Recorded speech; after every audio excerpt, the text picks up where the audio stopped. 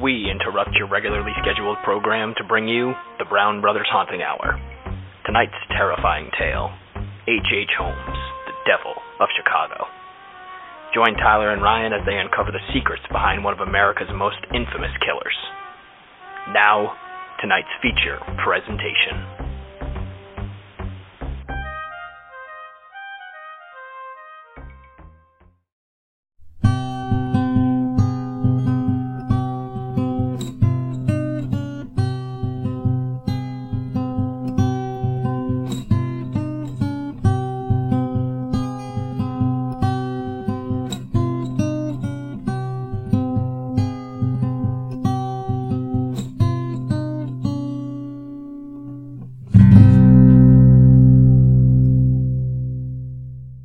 And welcome back to the Haunting Hour.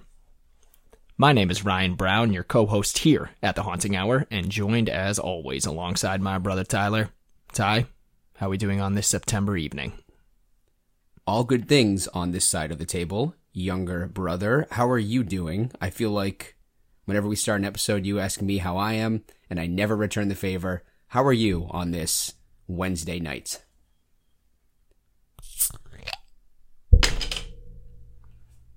All right, here we go. I'm cracking one live on the air for the first time this fall season, because I gave you guys all crap on Instagram, as well as a couple episodes ago, that it was too early in the season to be drinking pumpkin-flavored beverages. But to do you guys a solid, I'm cracking my first Shipyard Pumpkinhead of the year, and I'm taking my first sip right now, so here we go. I'm sorry, did you completely ignore my question after I took the time to ask you how you were doing? And I'm going to tell you how I'm doing. I'm doing real good right about now because this tastes like I'm walking through an apple orchard with like a really spooky scarecrow staring at me from across like the field or the orchard. Oh man, did I miss these things. So are you the kind of person that thinks beer is better on draft than it is in a bottle? No, there's no difference, I don't think. So I think beer is actually better in a bottle than it is on draft. And I know I'm in the minority. I know people will draw and quarter me for saying that, but right now drinking one of these ice cold Shipyards out of this bottle, this is a 10 out of 10. And I had a Pumpkinhead on draft 2 days ago, 9 out of 10. Try and do our first official Shipyard Pumpkinhead cheers on air. 3, 2, 1. And it tastes even better. All right, it was well worth the wait. What are we, 5 days into September? 7 days. 7 days, yep. I'm actually late this year, so better start slamming these bad boys. But no, I'm doing very well now that I'm cracking a nice pumpkin beer. I'm feeling very spooky, and I researched a really dope topic for tonight, as well as I edited our whole werewolves episode and put that out today. So it's been a full day of podcasting on this side of the table, and we're not done yet. So we finished last episode by discussing HorrorCon. Yes, we did. Which is, if you guys have not listened to the Werewolves episode, it is the first ever horror convention put on by Ice Nine Kills frontman Spencer Charnas. And we want to talk to you guys about our experience there. And we want to tell you guys how fucking sick it was to see them live up in Danvers, Mass. So I've never been to Comic-Con ever in my life. It's one of my biggest regrets. Me too. I've always wanted to go, but as far as the convention that we went to last weekend goes, I'm assuming it's exactly like Comic-Con, but it was just all horror related. So it was everything that a horror fan would love about a convention. Ton of costumes, ton of vendors. I feel like they had, for the first horror convention, they had a ton of celebrities there that I was shocked actually signed on. Like my dude James Jude Courtney, who plays Michael Myers, aka The Shape. They had the, I can't remember his last name, the individual who plays Hellraiser, the original Hellraiser. So Doug. Yes, I don't know his Blank. last name. Yeah. Yep. He actually was on a panels. Yes, and he talked about Hellraiser and its influence on society. So fucking cool. Did you get to talk to any of them or no? Like face to face? I said hello to Kane Hodder. Oh, nice, my dude. The problem was an autograph or a picture was like $40 fucking dollars. That is wildly overpriced. And I get that, like, these guys are icons, but I just didn't want to dish out $120 to get 3 pictures with the actors that play villains. Would be way cool if they were, like, in their real costumes. They do that. Oh, really? So you have to, like, buy a certain package. It's like $100-something. But the individual who plays the Shape, Courtney, he was dressed up in his complete Michael Myers costume, and you could take pictures with him. Same with Kane Hodder, who plays Jason Voorhees in Friday the 13th, like 4, 5, and 6, and 7 maybe. And same with Doug. So you could definitely, if you like want to spend $200 or $300, get some really iconic pictures with these great villains of the past 20, 30 years. But it was cool just to see them, to see the actors, to say hello. The best part was me and Courtney, when we first got there, we were kind of confused because it was a bit of a maze layout. So we accidentally went somewhere we weren't supposed to go. There was no security, so we didn't really know which way was which, and we were trying to get to a panel. And we walked down this hallway, and at the end of the hallway was Spencer. And he was surrounded by 3 or 4, I don't know if they were friends or other people who were going to be on the panel to come. So we walk by, I just kind of nod my head at them. No one acknowledges me at all. I turn the corner and walk out the door, and I am standing on top of the panel. Like on the stage? I'm on the stage. So I like walk out of the curtain, and I look out, and there's like 200 fucking people just like talking and standing there. And like some looked at me and didn't really acknowledge me, and I was just like, oh my God, this is not where I'm supposed to be. Did anybody clap for you? No one. Oh boy. No one. Oh, that's so funny. They're probably like, who the fuck is this guy? Yeah, so we just turned around and walked back out. But maybe they thought I was the bassist or like the backup guitarist or something. Yeah. I feel like I should have just kept walking and sat down at the farthest chair. Oh, nobody would have said a thing. No. Except like towards the end, some guy in the back would be like, hey, I got a question, Spence. Who the fuck's that guy? All the way to the left. And I'm just sitting there with my feet on the table, my hands behind my head. Oh, buddy. You guys ever heard of the Brown Brothers Haunting Hour? Yeah, that podcast sucks. But it was a great afternoon and a great show. Next year they are having another one. I don't know if it's at the same area or the same hotel, but you guys need to get tickets to it once they start advertising, because it was so fucking cool. I was a little taken back when we first went into the theater. I keep forgetting the name of it. But it was like seating. So like there wasn't any general admission where you could go stand on the floor. So you were just kind of stuck in your seat, and we were all the way at the top. But man, even Twisted was really good. But once Ice Nine Kills came out, I have zero complaints of it being at that venue, because damn, did it absolutely rock. I would never complain that a concert is too loud, but if there was ever a concert that was just slightly too loud, or it wasn't even that, I guess the noise wasn't distributed super evenly because it was a theater. Right. Oh my God, the first fucking chord that hit me when Ice Nine Kills came out, it almost put me on my ass. Hell of a good night. And that's getting us ready for our own paranormal convention that we're going to.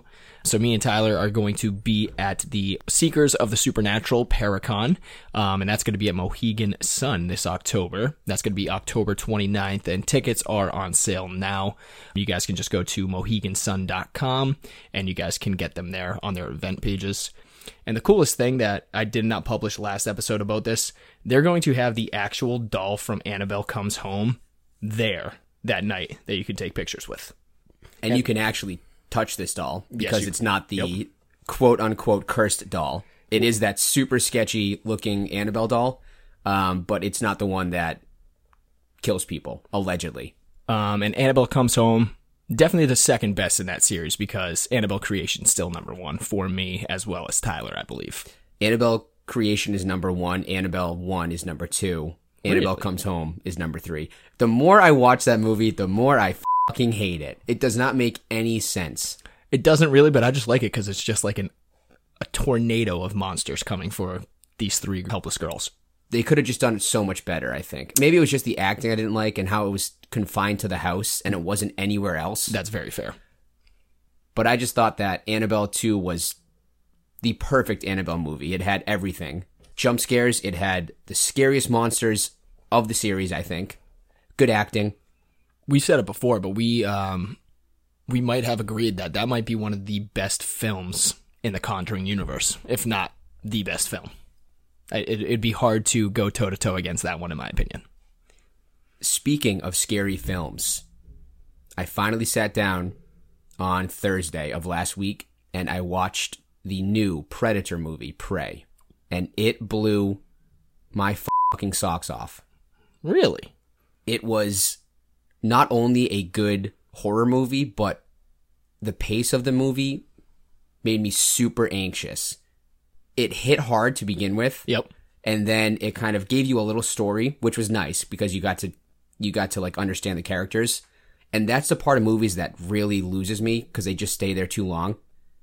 Right, you're waiting for something big to happen. You're Right. Like, all right, I know everything I need to know about this character. Let's move it on. Exactly. And then 5 minutes later, the fucking guts and blood started pouring. And it went through the entire movie. The Predator was insane. Was he scary? So scary. Why did I say he? Was it scary? It was, I mean, I've always been inclined towards Alien being The scarier one of the duo. scarier. 100%. The xenomorph or whatever it's called. But in this movie, I don't know if I jumped ship, but it is compelling that Predator is scarier than Alien. I am very intrigued. I'm going to have to see this movie. And it's short enough, like where you can just sit down. It's an hour and I think 20 minutes. So you just sit down, have a beer, and like 10 minutes in, you're already hooked onto why is Predator on the planet and why is he trying to kill these Native Americans and these colonists. That was the time period? That was it. Yeah, I think it might have been like sweet. the 1800s, 1812, 1813. The French colonists were, I forgot what part of the state it was, or I'm sorry, part of the country. But the French colonists were coming in, so they were fucking up like the Native Americans. The Native Americans were doing the same thing back. And then this fucking Predator comes in and just throws the whole dynamic out. It's awesome. And where's that streaming now? That is on Hulu. On Hulu? Yep. Perfect. And it is, like I said, a great Halloween flick. Even a great flick to get you into that Halloween October 1st feeling. So maybe like end of September, if it's a nice cool day, a nice cool evening, throw that on, have some candy corn if you want. I'm not a big candy corn guy. Drink a pumpkin head and you will have a great evening. And then just adding off that, I am making it a priority of mine to watch that new movie X that came out. It's like a slasher flick with the girl. Snow. Yeah, and the girl from Scream's in it, the new Scream. Yes.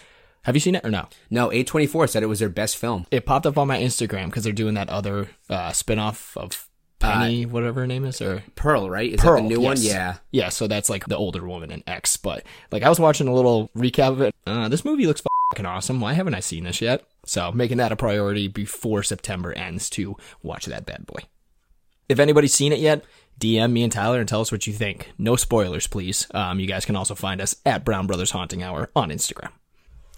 All right, Ty, anything else to add before we jump into the old topic tonight? The Pac-Man needs a beer, so I'll be right back. All right, so tonight we are going to be talking about, in my opinion, probably the most prolific killer in American history. Ty, who's your favorite killer in American history? Do you got one? I'm, again, going to be drawn and quartered, but I don't really find serial killers interesting. What? Like, Who are you? Like Jeffrey Dahmer and Arnie Johnson, killer. Technically, yeah, that's true. Ed Gein, we did an episode on him. Leatherface. Yeah, that's. I feel like a singular killer is more interesting to me for some reason than a serial killer. I don't know why. Maybe I've been watching way too much Forensic Files, and it's just like on every single episode. That makes sense. Or every other documentary now on Netflix is yeah, serial killers in like America. Fucking overkill. I love the Jim Jones story. I know he's not technically a killer, but he is. I'd say he's a killer. Yeah, I mean, he was the one that godlike figure that everyone believed so much that they poisoned themselves. So technically, he just convinced everyone that he was a god, and they all killed themselves. Yes, he's definitely an accessory to murder, but I don't think I have a favorite serial killer. Maybe the Axeman of New Orleans. Ooh, yeah. See episode 20-something? Yeah, which is one of my favorite episodes. Also, if you guys want to learn more about Jim Jones and cults, look at episode 3 of ours. But I only asked that, Ty, because tonight we're going to be talking all about the infamous H.H. Holmes. Do you know anything about my boy H.H. Holmes? Very little. I know that he had this sick-ass house that had... The whole thing was just a ton of fucking traps. And he preyed on super attractive blonde chicks. So they say. So that's all I know. And he was supposed to be played by, I want to say, Leonardo DiCaprio in a film that did not get greenlit. No way. Yeah, Leo was going to play H.H. Holmes 3 or 4 years ago. Whew, I would have watched the fuck out of that. That's exactly what I said. I read an article on it, and then Blumhouse dropped it for some reason. But yes, tonight we're going to be talking all about H.H. Holmes. People say he was one of the first serial killers in America, but that term doesn't really fly with him because to be a serial killer, you kind of do it for the bloodlust, more or less. And H.H. Holmes did not kill his victims for, the joy of killing a person. He did it for specific reasons, mostly insurance fraud. So you can't really use the term serial killer with him. You can use, the term selective killer. So I'm going to give you guys a little bit of background about H.H. Holmes' early life, and then we're going to jump into him and the murder castle in Chicago.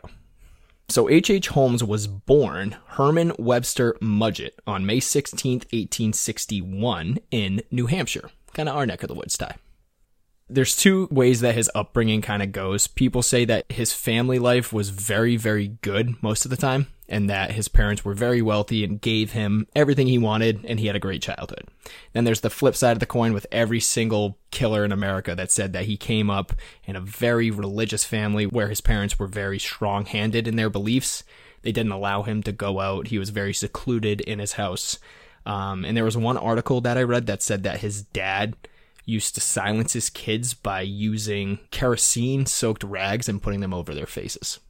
So childhood traumas that were not very well dealt with as a kid and projected later on in life or manifested later in life.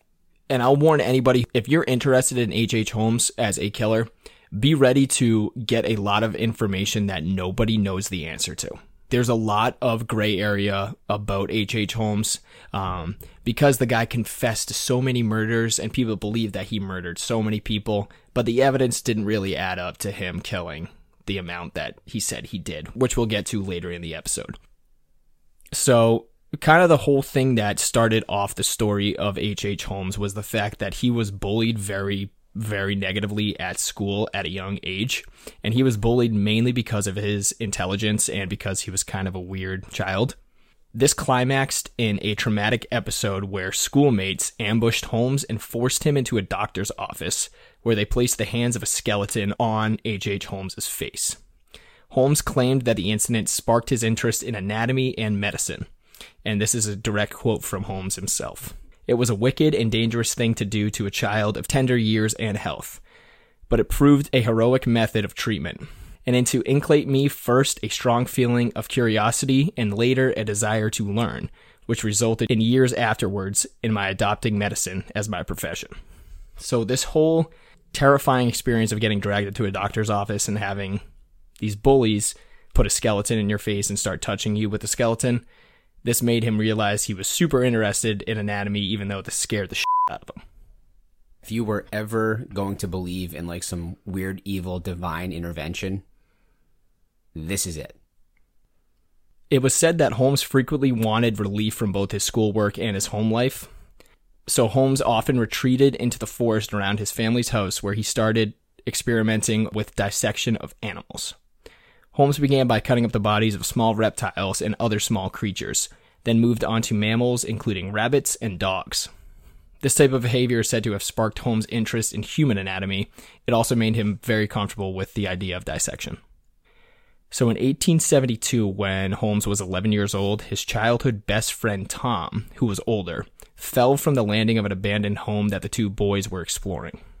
Holmes said that he saw Tom fall, but in hindsight, many believed that he could have been close enough to push Tom off the landing. Many believe that this may have been done so Holmes could dissect his first human being. So that's mostly what happened during his younger years. Now we're going to get to where he went to school and college. So at the age of 16, Holmes graduated from Phillips Academy and took teaching jobs in New Hampshire. So H.H. Holmes ends up enrolling at the University of Vermont in Burlington at the age of 18, but was dissatisfied with the schooling, mainly the medical program, and left after 1 year. In 1882, he entered the University of Michigan's Department of Medicine and Surgery. He graduated in June 1884 after passing his exams.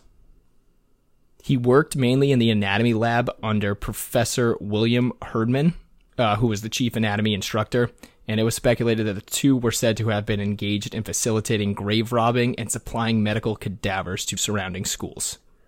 This sounds like the personification of H.P. Lovecraft's Reanimator, where there are two, I guess they're actually med students, but they do exactly this. They try to find the freshest, if you will, corpses and dissect them in order to try to bring them back to life. But I'm sure Holmes just did this to dissect.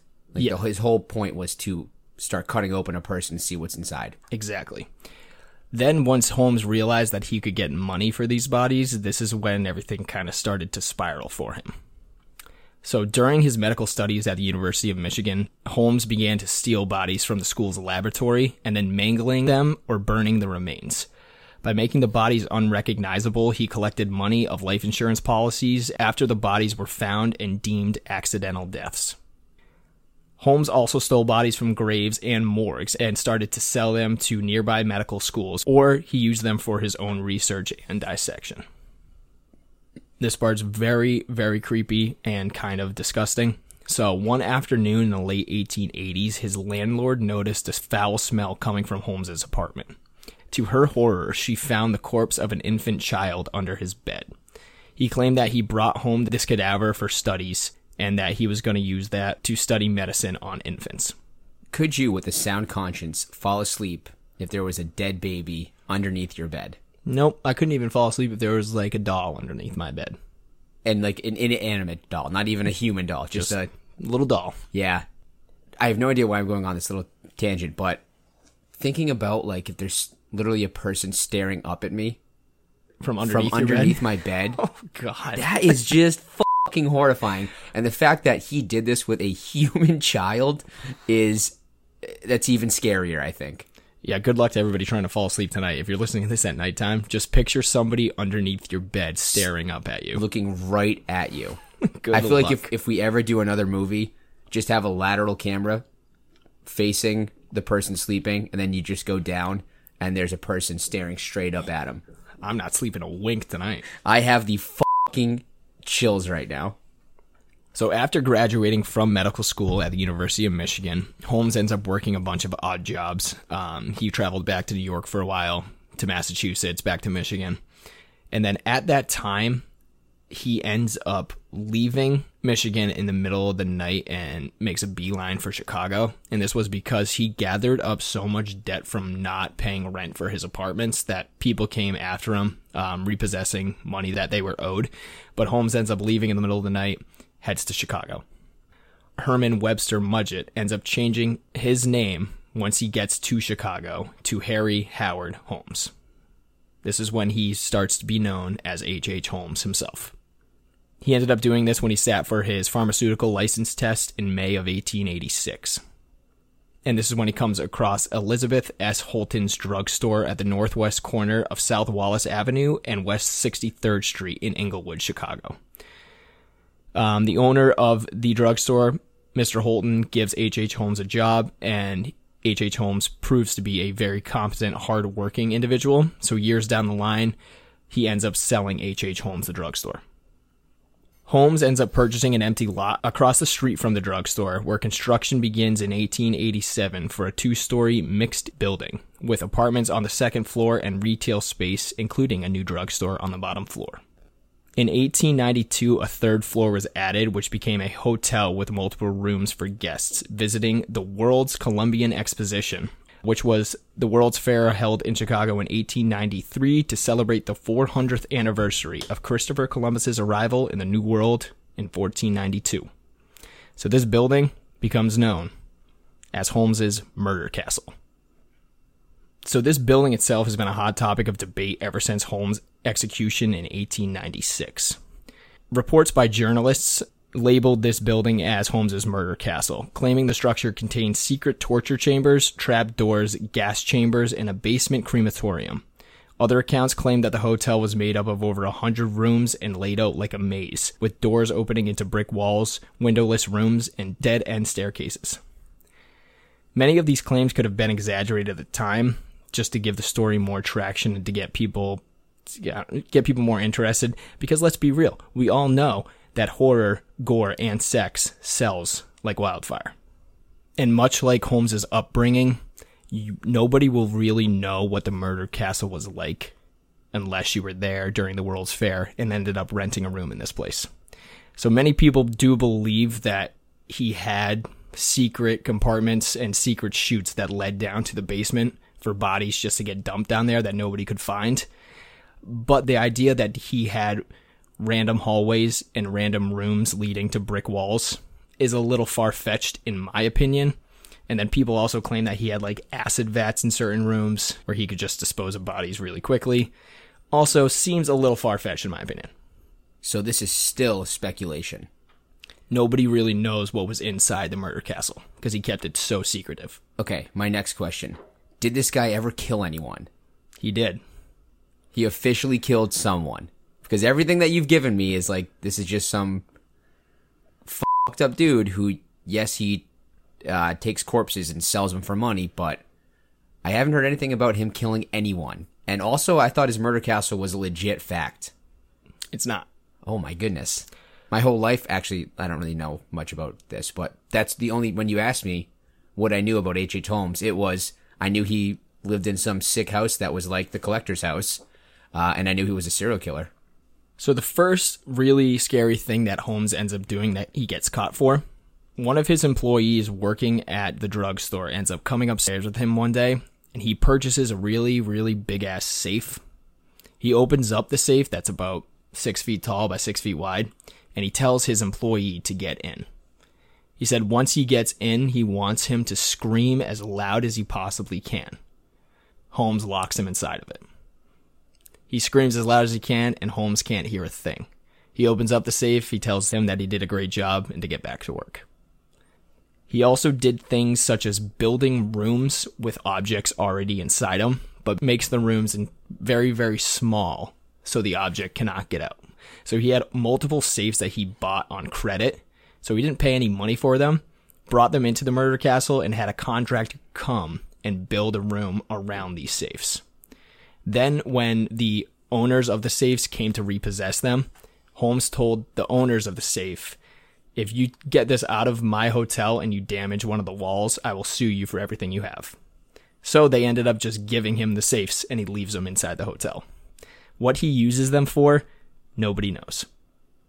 So he's a certifiable genius who also locks people in safes. Apparently. Yeah, okay. So he's definitely a serial killer. But a smart one. I think most of them are, actually. So Holmes ends up confessing to killing 27 different individuals when he was placed in custody, although only 9 were identified and linked to Holmes himself. It is claimed that he could have killed up to 200 people during the World's Fair at his murder castle. He was that good of disposing bodies that people couldn't find a shred of evidence to put against him. Where did the bodies go? So we'll get into a little bit of the evidence and his victims here. So his first victims, it is believed, were killed in 1891. This was Julia Connor, the wife of a man who worked for Holmes in his drugstore, as well as her daughter Pearl. They were last seen alive just before Christmas in 1891. The only way they could link this murder to H.H. Holmes was the fact that Julia and Holmes ended up sparking a romantic relationship because he used to flirt with her all the time when she would come in to the drugstore with her husband who was working for Holmes. Ends up that Holmes starts sleeping with her and he boasts about it to her husband, so he was a total douchebag about it. F***ing scumbag. And then it said he ends up getting Julia pregnant with his child. He does not want this child to be born, neither does she. So him being medically inclined, he ends up performing an abortion on her in the basement of the castle, ends up killing her as well as the infant child. Accidentally. Or so they say. Or I mean, no, people don't say that. I'm sure they say he murdered her. Correct. But maybe he was he was trying to abort her and killed her. It is not known what happens to her daughter, Pearl. She ends up disappearing without a trace. In 1893, H.H. Holmes meets Minnie Williams, who he sparked a new romantic relationship with, and her sister, Nanny Williams, planned a trip to visit the couple in Chicago. Holmes insists Minnie to allow him to go pick up her sister from the train station when she arrives. And Minnie's now living at her own apartment in Chicago, where Holmes was originally. And he said, I'll go pick up your sister and bring her back here, and we can have dinner together. He picks up Nanny from the train station, brings her back to the murder castle, and ends up hitting her over the head multiple times, and then kills her. Later on, when Minnie came to ask questions, he kills her as well, and then puts her body up for insurance money and makes it look like an accident. The bodies of Julia, the woman who he performed the abortion on, Minnie, and Nanny were never actually found. It is believed that Holmes sold their cadavers to medical studies or ended up burning them or putting them in one of the acid vats if he had those available. It is claimed now that detectives found within the basement of the murder castle blood-splattered dissecting tables alongside various torture paraphernalia. A crematorium contained ash and remnants of human bodies. Additionally, Minnie Williams' watch, as well as other pieces of jewelry, were claimed to be laying within the ash. A pelvic bone belonging to a young child, apparently of 12 years old, which Pearl was found within the ashes as well. And it said that Julia perished on the operating table as investigators found a bloody piece of her dress and instruments used for abortion within the room itself. So in 1894, Holmes ends up using a longtime associate named Benjamin Peitzel to assist in what was supposed to be a successful con. In this plan, Peitzel was to fake his own death and have his wife collect the $10,000 life insurance policy. This money was supposed to be split between the Peitzel family, Holmes, and the lawyer that helped Holmes out. So Peitzel was supposed to fake his own death by blowing up in a lab explosion, and then he was instructed to go into hiding for a couple months. Holmes actually ends up killing Peitzel, and Holmes ends up making the death look like a suicide. Mrs. Peitzel, his wife, who was also supposed to get paid off, was kept in the dark about this drastic change of plans. He was becoming concerned that the other 5 Peitzel children might expose him because they knew Holmes very well. That he ended up going away with 3 of the children, telling the mother that himself and Benjamin Peitzel were taking the kids away on vacation. He ends up killing 3 of the children, and the only way they found out was that a Philadelphia detective named Frank P. Geyer had tracked Holmes across states, finding the decomposed body of 2 of the Peitzel girls in Toronto, buried in the cellar of 16 St. Vincent Street. He then followed Holmes to Indianapolis, where Holmes had rented a cottage. Holmes was reported of visiting a local pharmacy where he purchased drugs used to kill Howard Peitzel, the youngest of the children. How was this guy not in custody? How did they not connect the dots sooner? And then get this. So Holmes ends up taking the body of Howard Peitzel into the basement of the home that he was renting in Indianapolis and used a very fine blade to chop up the body before burning them all. The boy's teeth and bits of bones were discovered in the home's chimney. I mean, if you were ever going to get away with murder like this dude does, it would be in the very late 18th century, where there was no forensic evidence at all. DNA profiling wasn't a thing. It was literally, if you saw it happen, it happened. And if you didn't, then most likely that person will get off with like a slap on the wrist. Exactly. And then just look at the fact in 1911, that's when the Villisca Axe of Murder took place. And that was mostly the idea that somebody would just break into your house because you leave the doors open in that time in the Midwest. Not like a city like Chicago, but you would leave your doors open. Somebody could come in with an axe, kill your whole family, slip off into the night, and they would never catch you. Yeah, and get away with it. Much like the guy who committed the axe murders. Nobody ever caught him, as well as the Louisiana axe murderer was, or the New Orleans axe murderer was a little later on, right? 1917? Yeah, and still no suspects there, though. So, I mean, it was anything that predates like the 1950s or 60s. You could pretty much get away with anything. And that's horrifying. Yeah. And even in like the 70s and 80s, that's when like the forensics were starting to, like, it was still their infant stages, but they were starting to look at stuff like that. This was 100 years before that. And imagine coming to a city like Chicago that was putting on the World's Fair, which had upwards of 27 million people visiting the streets of Chicago that year to come check out the World's Fair. And if you needed a place to stay, you ended up going to H.H. Holmes's place. If you were a loner and he could tell that, he could be like, yeah, I could kill this guy and then make out with $10,000 off his life insurance policy, make it look like an accident. Whew, good luck. So the death of the Peitzel family was what sent Holmes over the edge and inevitably ended up with his capture. On May 7th, 1896, Holmes was hanged at the Philadelphia County Prison for the murder of the Peitzel children as well as Benjamin Peitzel.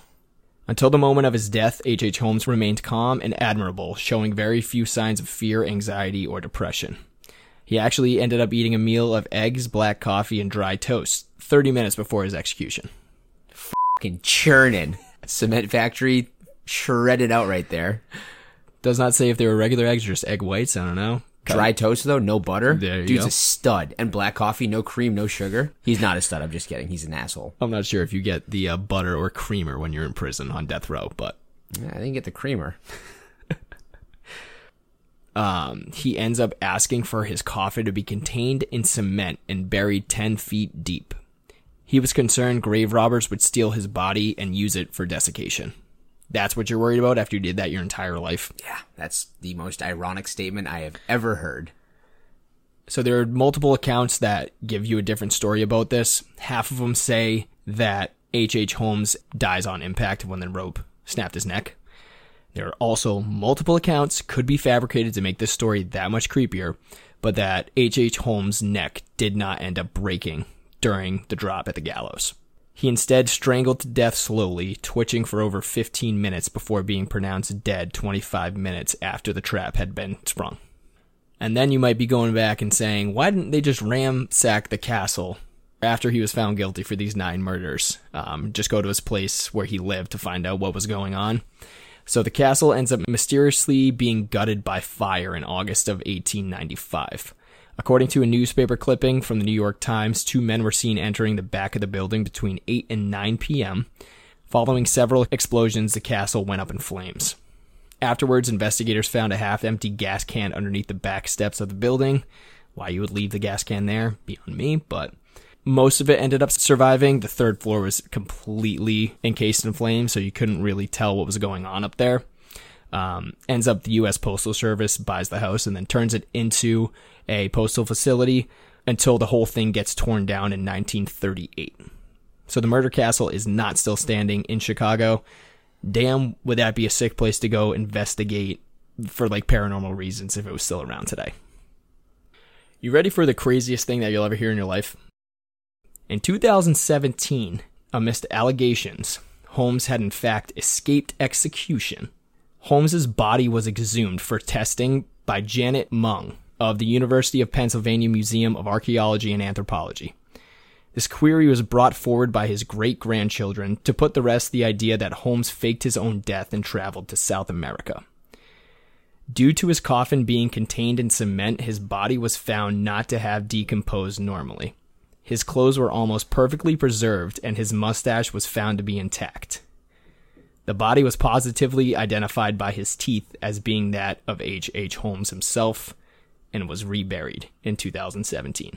I thought you were going to say it was not H.H. Holmes. So they think. So the only way they could tell was by cross-referencing his dental patterns to his father. And they were so similar that they said that this was H.H. Holmes. So either he met somebody and he was like such a good medical professional and dentist that he would be like, yeah, our teeth patterns are almost exactly the same to my father's. You're going to go get yourself killed. I'm out of here. I'm going to South America to drink a Mai Tai and hang out down there. Did H.H. Holmes have a brother? I do not know. Because they would have very similar teeth patterns to their father. It's H.H. Holmes. Look up a picture of him. He looks like every single white dude if you just grew out your mustache a little bit and wore a bowler cap on the top of your head. That is exactly why I don't have a mustache. Because I look like a serial killer. But that's insane. That was in 2017, and I had no idea that was ever happening. Yeah, that should have been on the front page of the New York Times. And I could see why people might have kept that hush-hush. Like, I know that, like, horror sells, but they're like, let's keep this hush-hush until we know that this is actually H.H. Holmes and he didn't flee. Yeah, and make sure that his spawn is not somewhere out there doing the same thing. Right, who has exactly. the same predisposition as him. But still insane that his clothes were like perfectly intact and his mustache was still there. I was like, oh my god, imagine being the person to have to actually open up the coffin. Like, oh my god, this is going to be so gross. That'd be kind of cool, though. So yes, that is the story of H.H. Holmes. And I get that it's a little bit disappointing that people don't really know what went on with this guy. But then again, he was very secretive in what he did. He confessed to 27 murders, but only 9 were put against him. I feel like that makes it so much scarier that there's no charted documentation on what he did and what he did not do.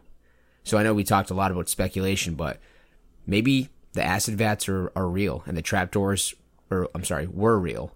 And people did get tortured and he did kill almost 30 people. Maybe he did all that stuff. Because it was very, very well known that a lot of people went to the World's Fair in Chicago. And a lot of people went because they had good employment opportunities and a way for you to start a new life within a city like Chicago. So if he was smart enough, he could have easily killed 200 people if he had those like great ways of disposing of these bodies. So it's up to the listener here. Yes, he had evidence against him that he only killed 9 people.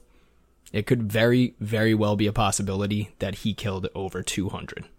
Killing 9 people is still pretty bad. That's really bad. It's not. That still makes you a serial killer. But imagine, if you had 27 million people coming to like a city like Boston, 200 people is such a minuscule amount. Oh, it's a fraction of that. Nobody would notice if they went missing. And I think that's even scarier to think about.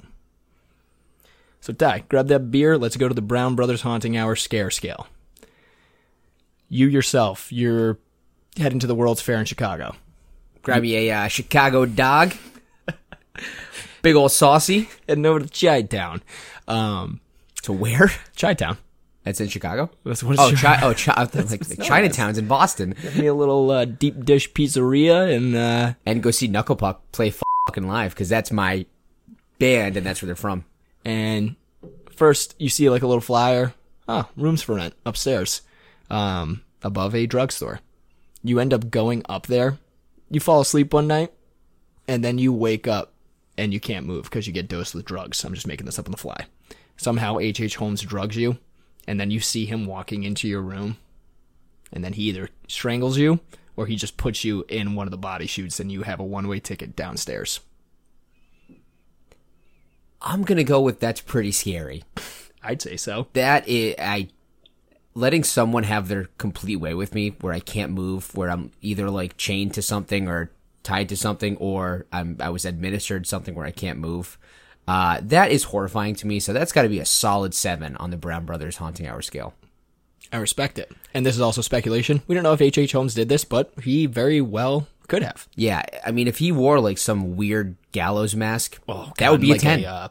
Like a big apron? Yeah, like in Hostel. That would be a solid 10. I would scream and scream until my lungs tore. But if it was just him walking in and I was still chained up and stuff, solid 7. Horrifying. How about this scenario? You escape your bindings, but you have no weapon, and he's coming after you, and you're in the murder castle, and you're trying to find your way out. That's got to be more than a 7. That for me is probably an 8, just because the anxiety. Because I don't know, but I would be thinking about trap doors and like opening up a door that leads to nowhere. Yeah, and just like trip wires where like something cuts my Achilles or I fall into a vat of acid. Like that'd be a solid 8. You could make the coolest short video game about this. Like, hey, you got 10 minutes to kill. Try to get out of the murder castle with H.H. Holmes trying to kill you. Yeah. Oof. And if H.H. Holmes happened to be like some 6'4", he wasn't. I know. Yeah, I'm sure he wasn't like a Texas Chainsaw. Yeah. Yep. That's still like a solid 8 though. If someone was trying to kill me and I was trying to get out, I could not take them. Yeah, that's scary. I don't like that idea at all. I'm gonna have a dream about that tonight. Oof, can't wait. But yeah, guys, so that's our episode on H.H. Holmes. If you guys want to learn more about him, just Google him. But then again, fair warning, because there is a lot of gray area with this guy. But it is fascinating to learn about what went down at the murder castle during the World's Fair in Chicago. And other than that, guys, if you could do us a solid and give us a 5-star rating and review on Apple Podcasts, we would be eternally grateful to you. Also, please give us a 5-star rating on Spotify. It helps us rise through the ranks and helps people find us very quickly. And me and Tyler will be ordering merchandise very soon, because we will have that available for anybody who wants to purchase it through our store, as well as have it available for anybody coming to visit us at the Seekers of the Supernatural Paracon at Mohegan Sun, October 29th. Also, Ty, you want to tell people about our giant Jenga game real quick? Yes, as Colonel Hannibal once said, overkill is underrated. And when I was at the HorrorCon last weekend, I noticed that my eyes were drawn to the vendors that had ton of cool fun stuff to do. And like a bowl of stuff where you're like, hey, that looks cool, I want one. Compared to a table that didn't have much on it. Mm-hmm. So, the whole point of this tangent is Ryan and I want our table to be fun and to be visual when we go to Paracon. So, I ordered a giant Jenga, which is always fun, no matter where you go. I hope it falls on somebody. It might. And we also ordered a life-size model of Jason Voorhees. And we have 2 games that we're going to play with those specific paraphernalia. We're not going to give too much away, but you can win some cool prizes, and you can prove that you are a Jenga master or a pin the machete on Jason master. And as always, we're the Brown Bros, and we're coming to you from the grave.